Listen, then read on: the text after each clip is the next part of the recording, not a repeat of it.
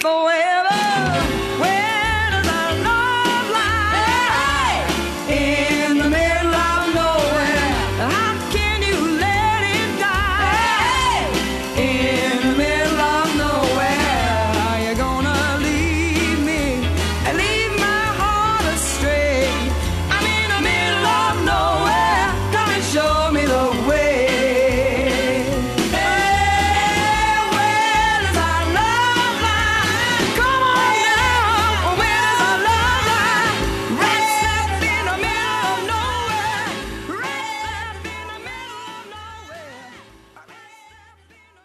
Dusty Springfield there. You're on In Your Face on 3CR with James. On today's show, veteran activist Alison Thorne discusses feminism, transgender liberation and the Stonewall Rebellion. And artistic director Romi Kupfer discusses new Holocaust education production, Singing Swallows. 3CR. Well, Radical Women are hosting their annual event to celebrate the anniversary of Stonewall on Tuesday, June 29 via Zoom. This year the theme is feminism, transgender liberation and the Stonewall Rebellion. And I spoke with Alison Thorne from Radical Women all about it. Thank you, James. It's great to be here.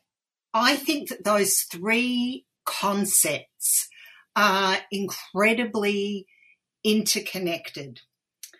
And they're interconnected because the Stonewall Rebellion was itself led by trans women of colour.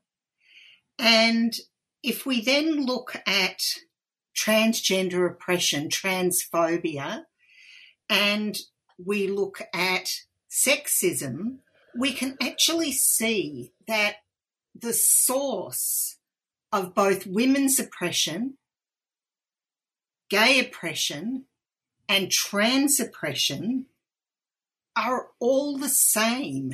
And I was so excited when I discovered that. It's one of those things that was a real light bulb moment for me, discovering that those things are actually linked.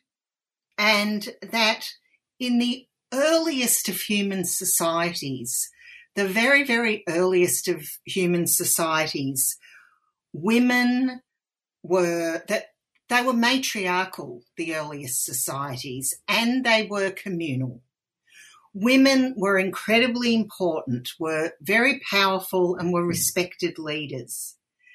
Sexuality was free. There was no taboo at all on same-sex sexual activity, and there wasn't the rigid gender binary. And it was only at a later stage when private property emerged that the ancient matriarchies were overthrown by patriarchy.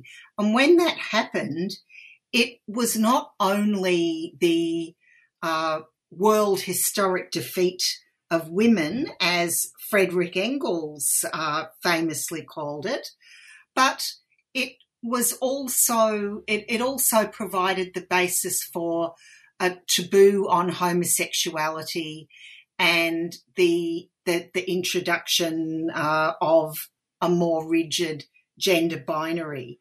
And so I see women's oppression and trans oppression completely interconnected. We can't separate them.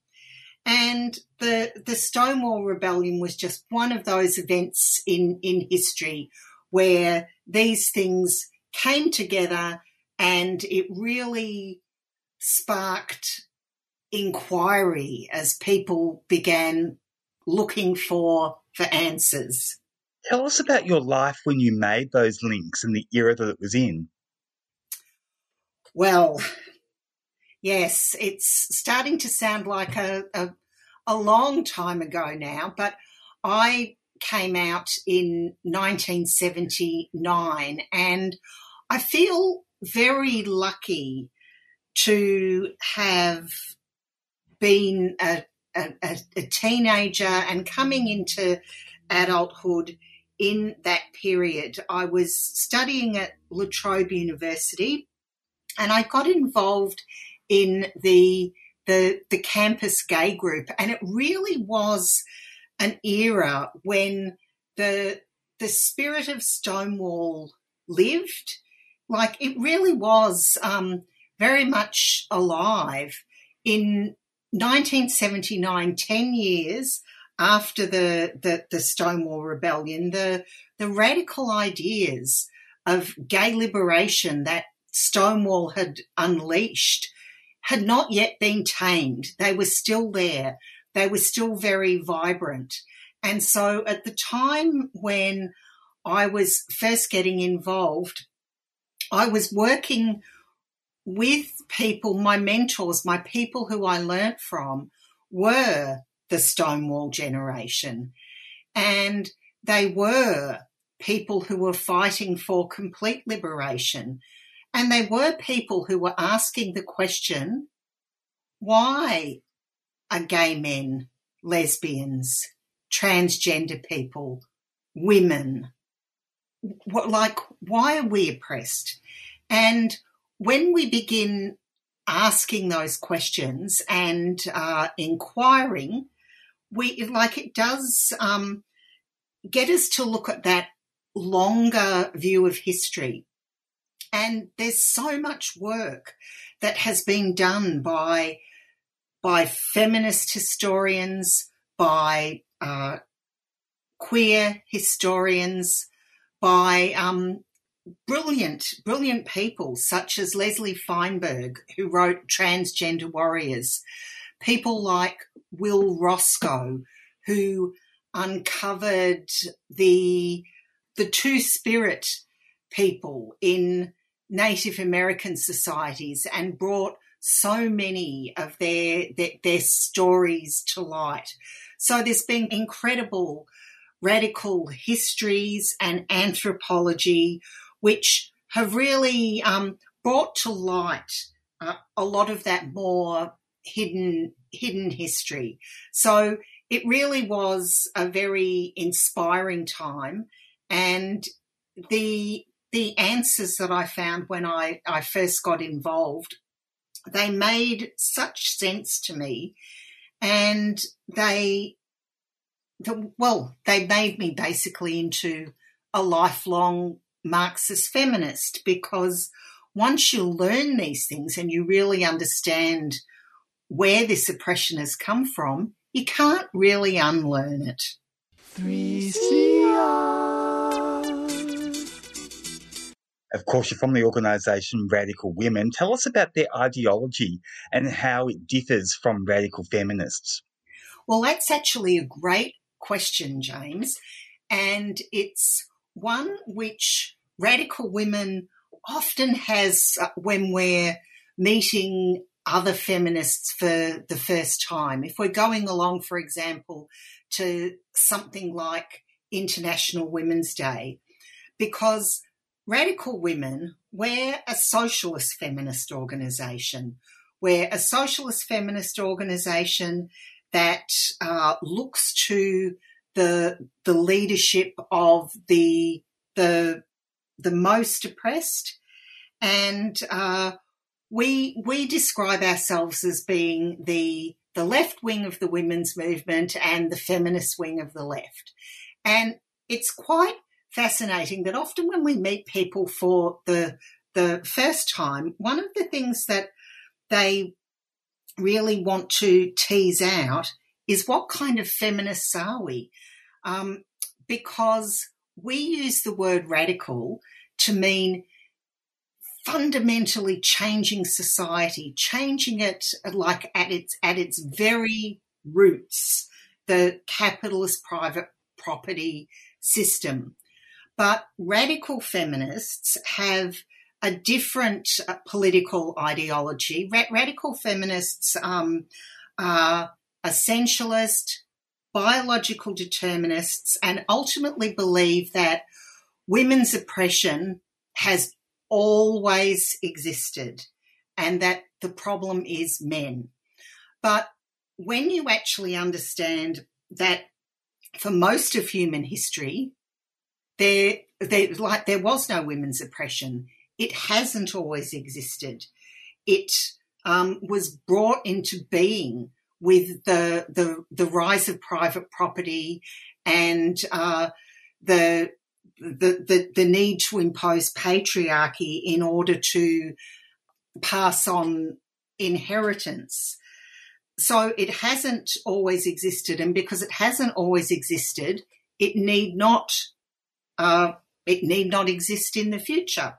And so, like, our political ideas are very different to the political ideas of radical feminists, because we believe that men and women and people of all genders not only can work together, but must work together in order to forge the kind of society that we need. But one of the really, really interesting things is in recent times, we've been having a lot more of these discussions because many, many young people are passionately committed to opposing the idea of a gender binary.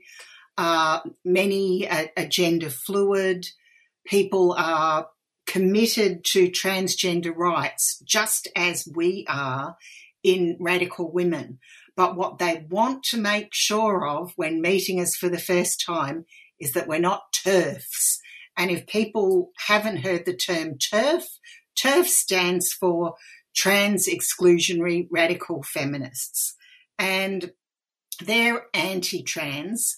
And in fact, they believe that what trans people are trying to do is erase lesbians, which is not what we believe in Radical Women. So we're proudly anti-sexist, anti-racist, anti-transphobic and anti-homophobic. And we welcome all women, cis or trans, and all non-binary people who agree with our political ideas, which are published in the Radical Women Manifesto, to get involved and to join Radical Women. 3CR.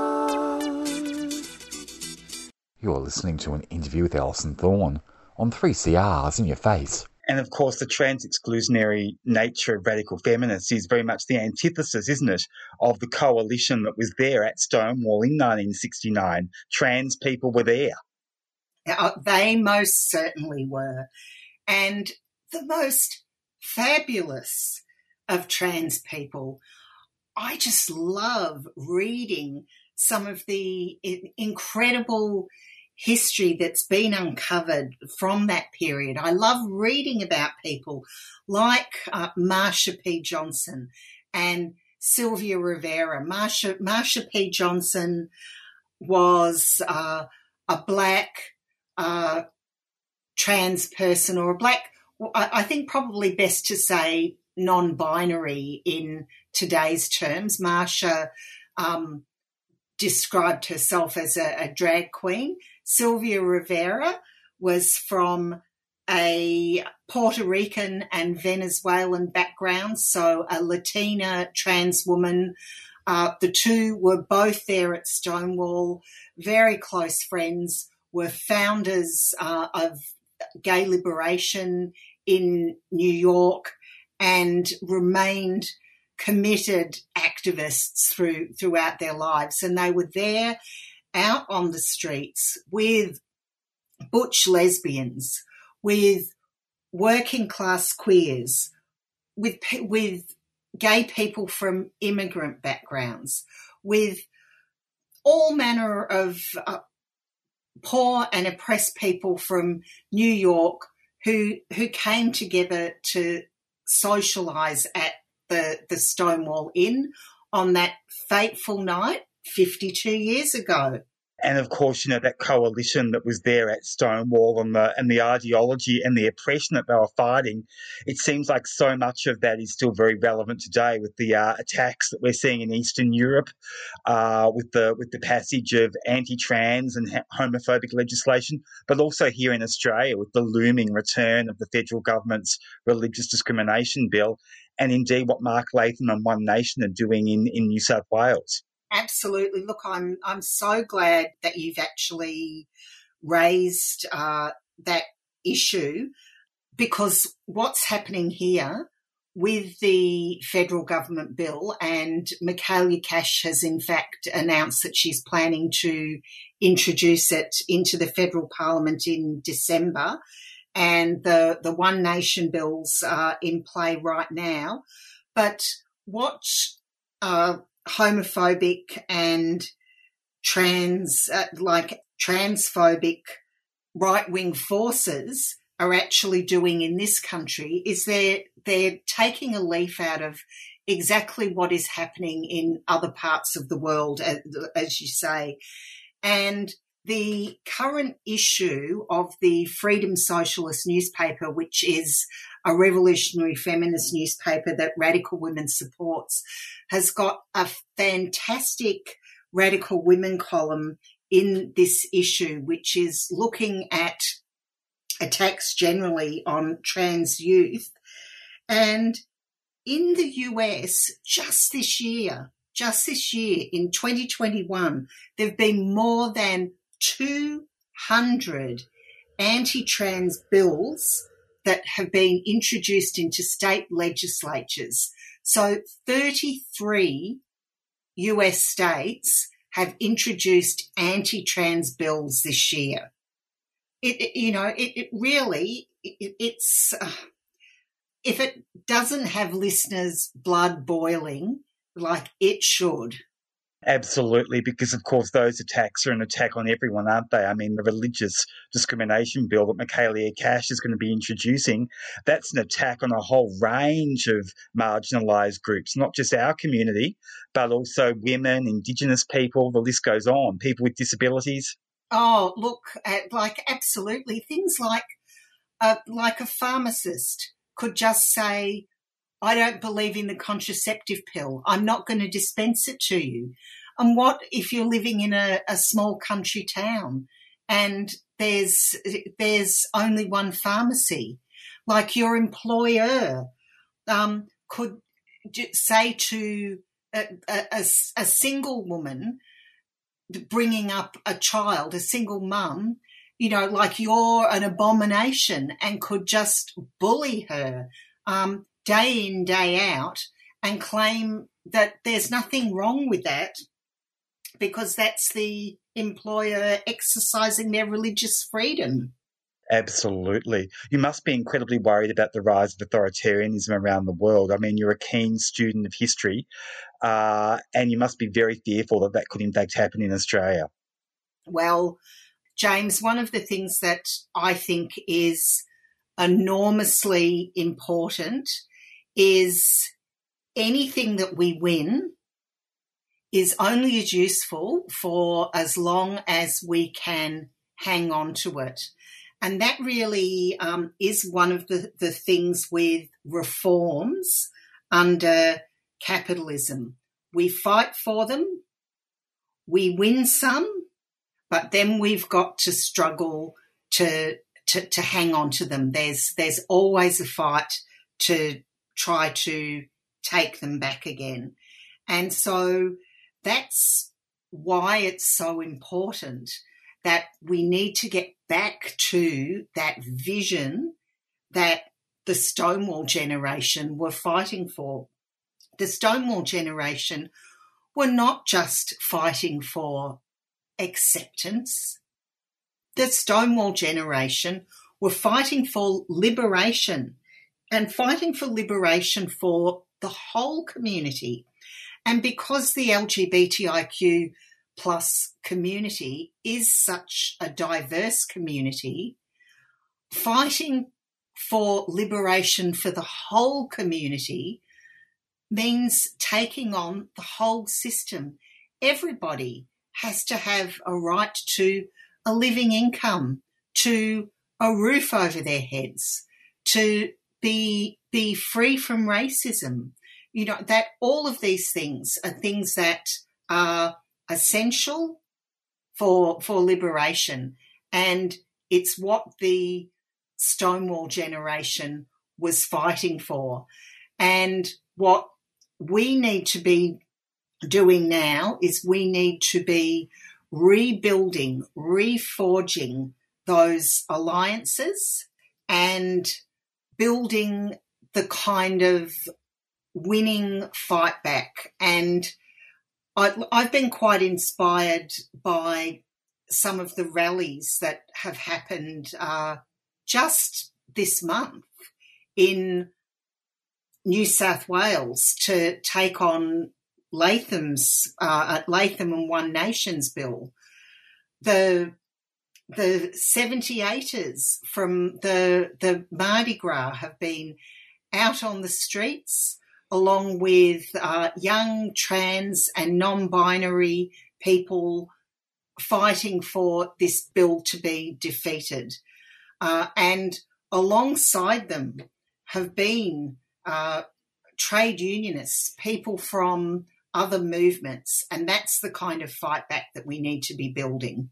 Absolutely. Alison, tell us about the event that Radical Women is hosting to celebrate the 52 years since Stonewall, since 1969, that fateful night that was so revolutionary and has just impacted so much on the emergence and the activities ever since of the LGBTIQ community. Well, we would love everyone to join us for our Stonewall celebration, which we are co-hosting with Rainbow Atheists, and it is called Feminism, Transgender Rights and the Stonewall Rebellion. It will take place on next Tuesday the 29th of June at 7 p.m, and that's Australian Eastern Time. But given it's going to be happening via Zoom, wherever people are listening to 3CR and In Your Face from, they can log in and join us via Zoom. So what people need to do is they need to register in order to get the Zoom link, and they can find the information on our website, which is radicalwomen.org under the Activities tab, or they can go to the Radical Women Australia Facebook page. Or if people are having trouble there, they can email us at radicalwomen@optusnet.com.au. Awesome stuff, Alison Thorne. Thank you so much for talking to me today on 3CR. It's always a wonderful experience having you on In Your Face and hearing your insights. Thank you so much. Okay, thank you, James. 3CR.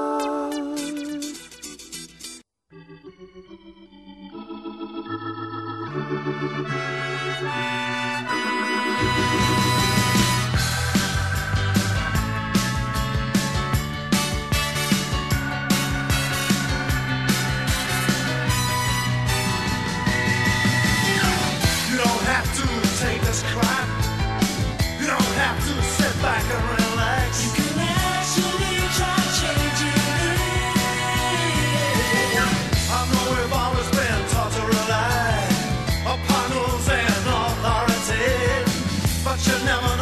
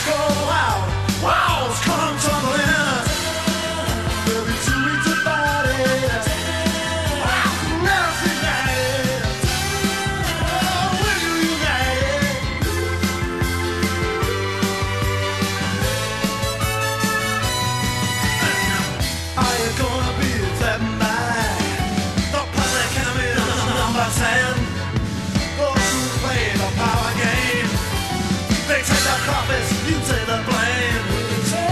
There's no rising Are you gonna try to make this work? Or spread your things down in the dirt? You see these can't change. Wow, can't go tumbling down.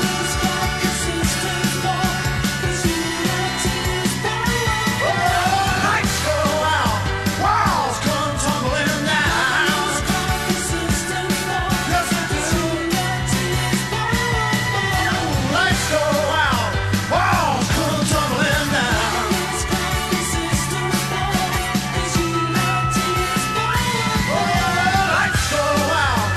walls come tumbling down.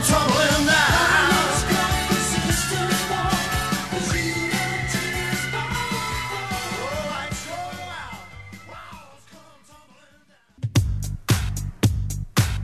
This lasting delusion about children trapped in tunnels. That's how we got Aussie Q, it seems, and now everything else. I mean, now it's just a 6-month pipeline from that to Australians who live in this alternate American fantasy land where they post about Donald Trump all the time. So its ability to, via Save the Children stuff, to get a whole range of different political persuasions in is what I found fascinating, you know.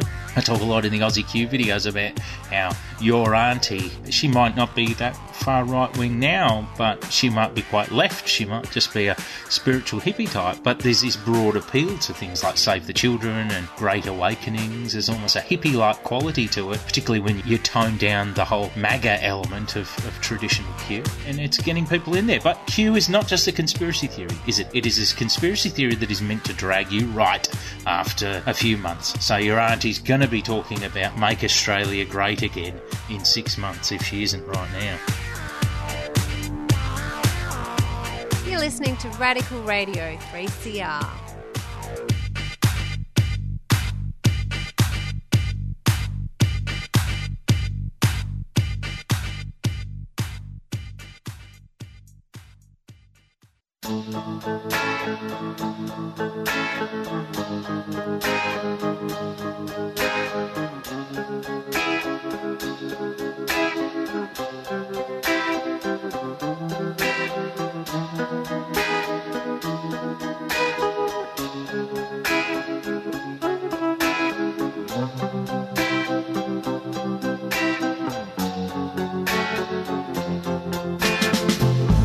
It's okay in the day, I'm staying busy, tied up enough so I don't have to wonder where is he.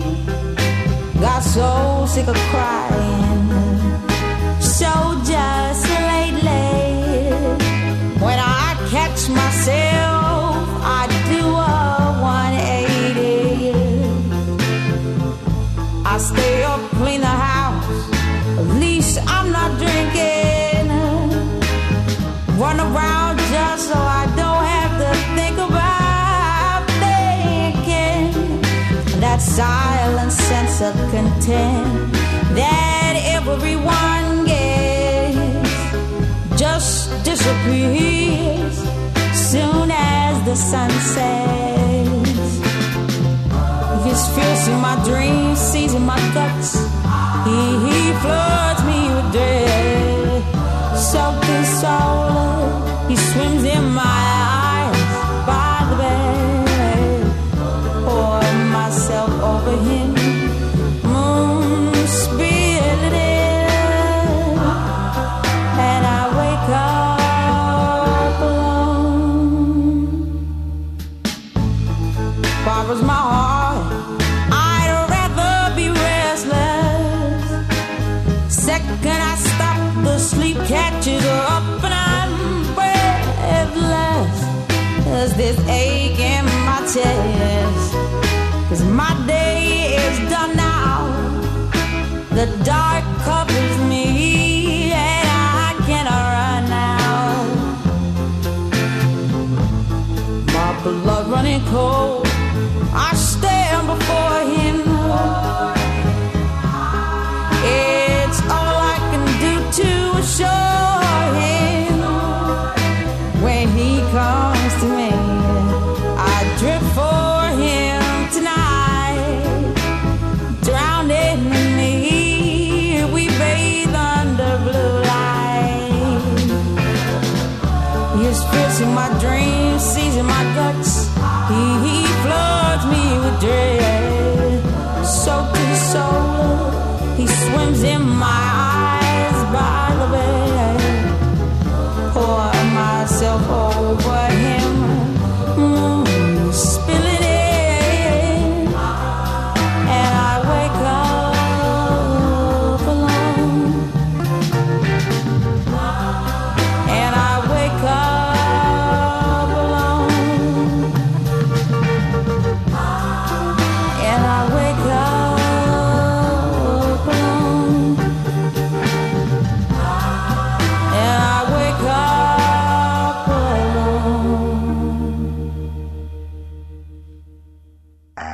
was Amy Winehouse with Wake Up Alone, while Singing Swallows is a new Holocaust performance production currently underway at Theatre Works in St Kilda here in Melbourne, and I spoke with its theatrical director, Romi Kupfer. Thanks so much for having me today, James. So Singing Swallows is a Holocaust performance for young audiences. So what it is, it's a show that I created in 2016 that explores 4 Holocaust survivor stories, so parts of their stories that's appropriate for young audiences. And it's experienced through headphones with 2 performers on stage. And so it's about connecting future generations with Holocaust survivors and their stories in a way that is not traumatic and safe as, I guess, a first time to really start engaging with Holocaust stories in an appropriate way. I guess you must be finding that lots of young people don't have that sense of history, especially as there's so few survivors left. Absolutely. And, you know, it is quite, the content's really challenging actually to communicate with young people. I know that when I was younger, I knew, like, my grandfather's a Holocaust survivor. So for me, I knew probably a bit too much about the Holocaust when I was young, and that was quite challenging at times and still is. So I think that for me, it's so important that there's ways to connect with these young audiences that's safe so that they can still connect with the survivors and their stories, and then hopefully then build an interest in who those people were and their full experiences so that when they're older, they'll be able to hear more about that. How do you construct that safety?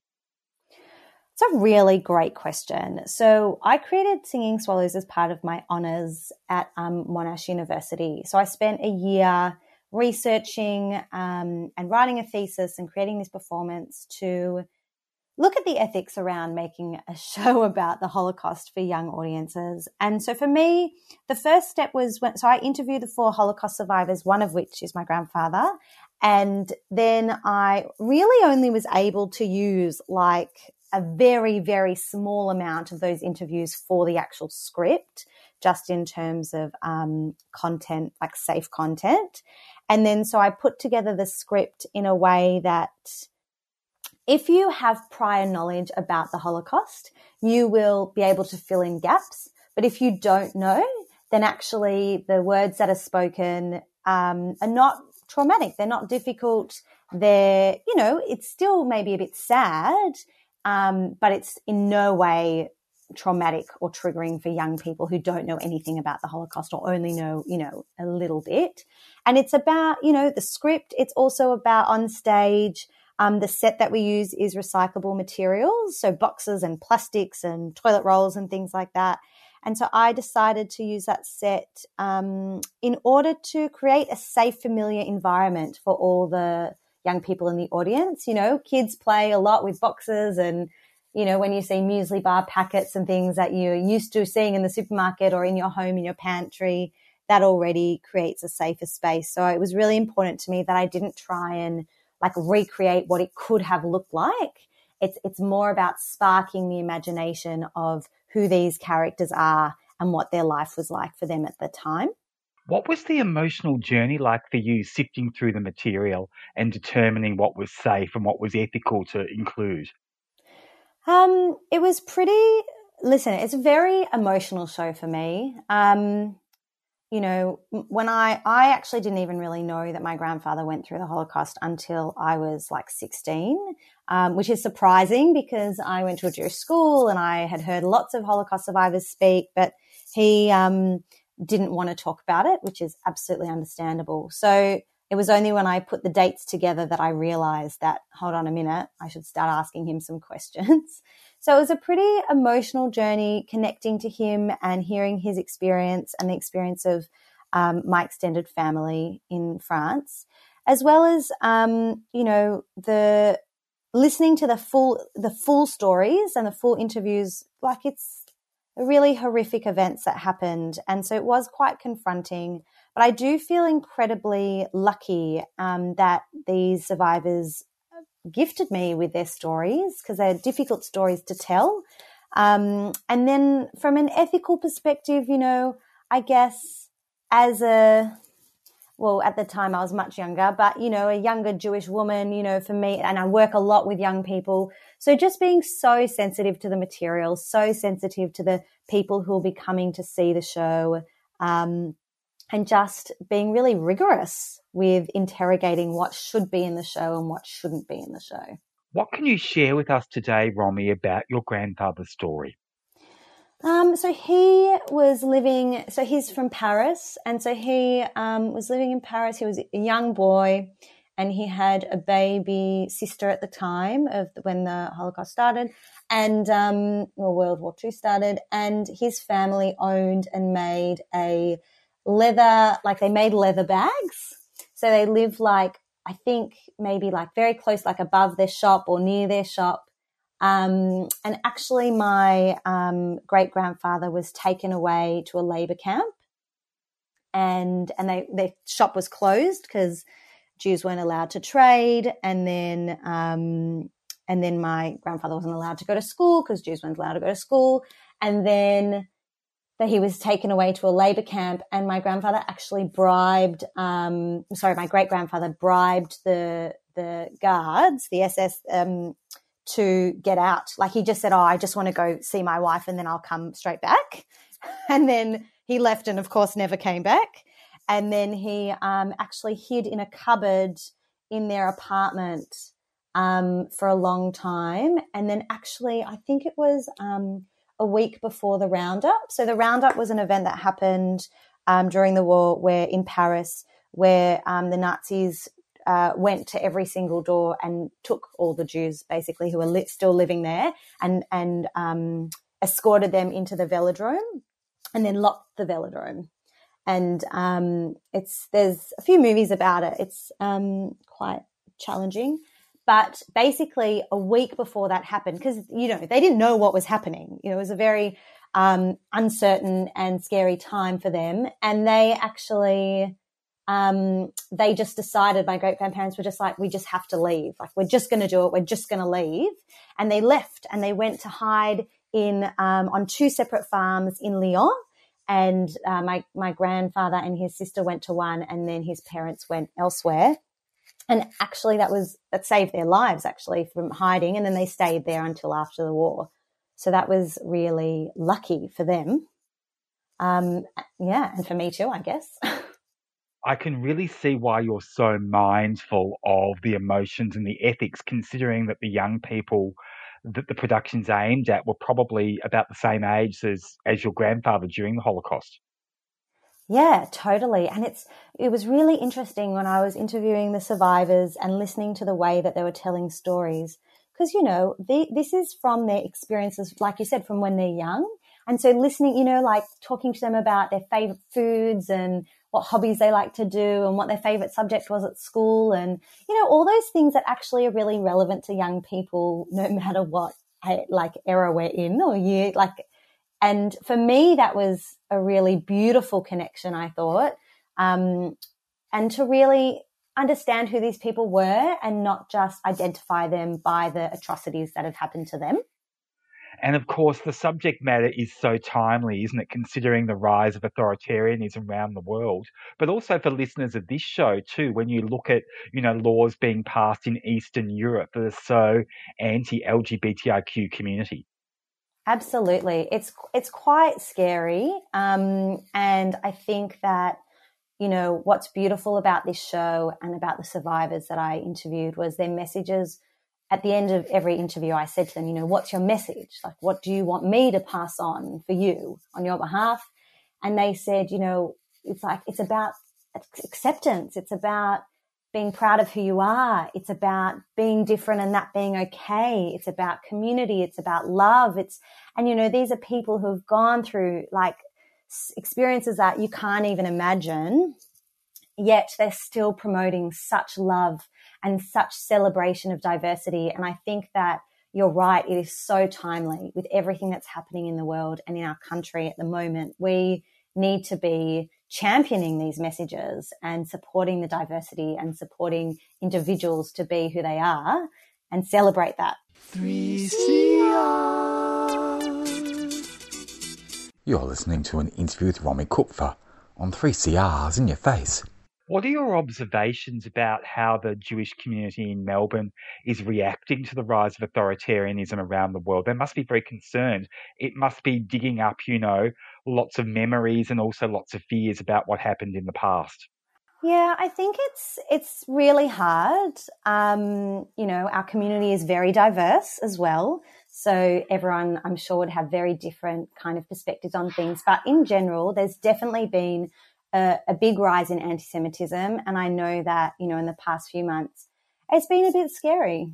It's been a bit scary. And people are being a bit more mindful and a bit more conscious of, public events and, I guess, sharing knowledge and exposure, which, it shouldn't be like that. We shouldn't be living in this country being scared to be who we are. So you're finding that in Melbourne there's a rise of anti-Semitism? Yes, absolutely. Yeah, definitely, unfortunately. But I think there has been already, it's been growing for quite a few years. Your production sounds like it must be attracting a lot of interest from schools. Can you tell us a bit about your connection with schools? Yeah, so it's a bit unfortunate that we're still in a pandemic because it's very hard for schools to go on excursions and things like that. But I have been speaking to quite a lot of schools, and we have actually toured the show to schools in the past. And there's a lot of conversation and support around the show. And what I love about the show as well in relation to schools is that it's really relevant for different ages. So we say, the youngest age that it's appropriate for is 9, but then, the older you get and the more context you have, actually the kind of deeper the show gets. And there's more able to have more discussion around kind of the multiple layered meanings that are in the show and in the script, which is really wonderful and really special to be able to share the show with a diverse range of young people.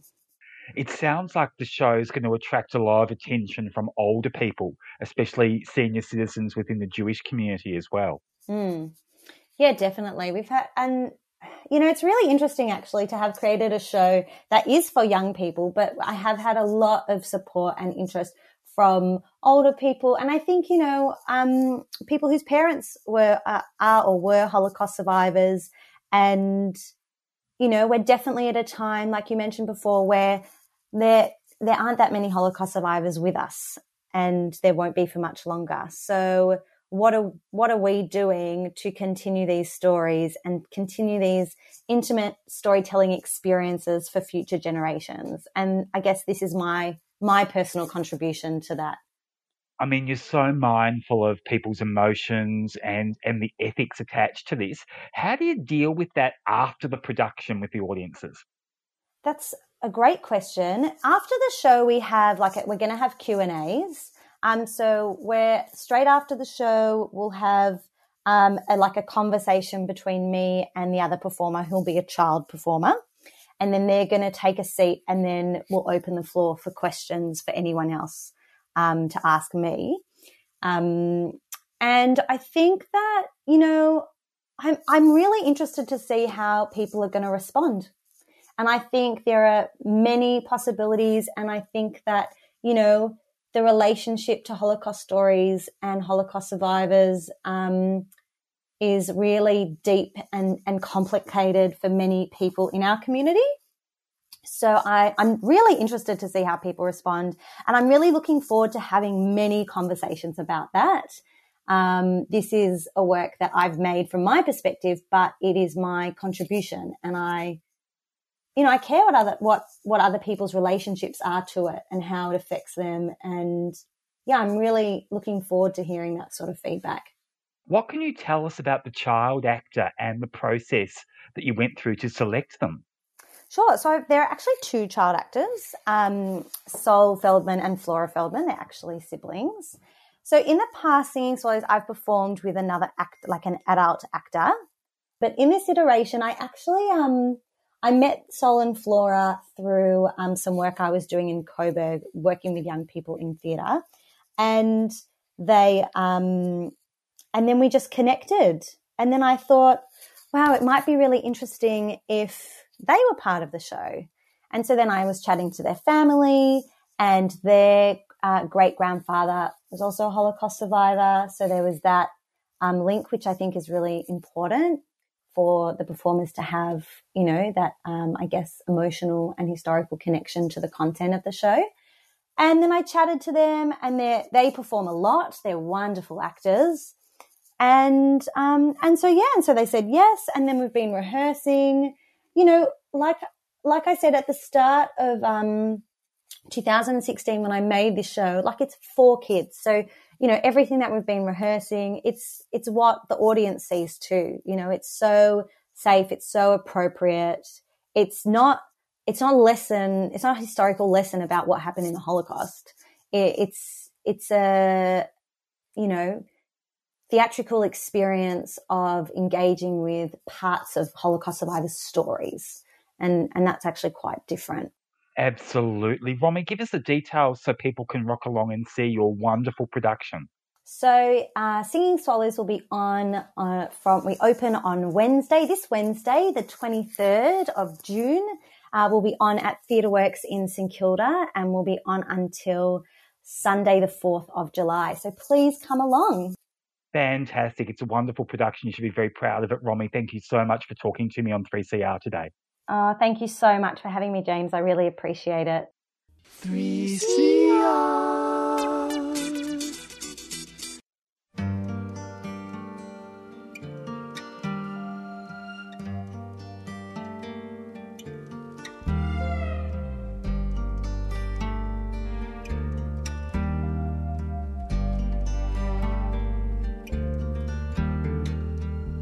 Crowded into the smallest spaces, outside all of nature cries. It's known to be cruel and unfair, but there is no place to hide. Ooh, I've seen a part of people that I never really want to share. Oh, I've seen a part of people that I never knew was there. Shelter, give them shelter from a coming storm. Shelter, give them shelter from a coming storm.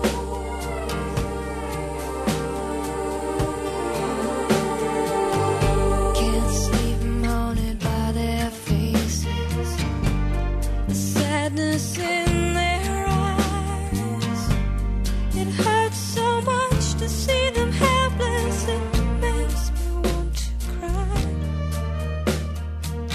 Still there is so much left unanswered for so many innocent lives.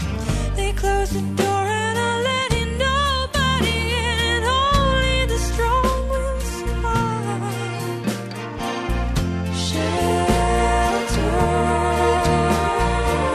give them shelter from a give them shelter, give them shelter from a coming storm. Seen the anger and I've seen all the dreams. Watch their existence torn apart at the seams. Though I may seem helpless, I will do all that I can do. I've seen a part of people that I never really want to share. Oh, I've seen a part of people that I never knew was there. Shelter,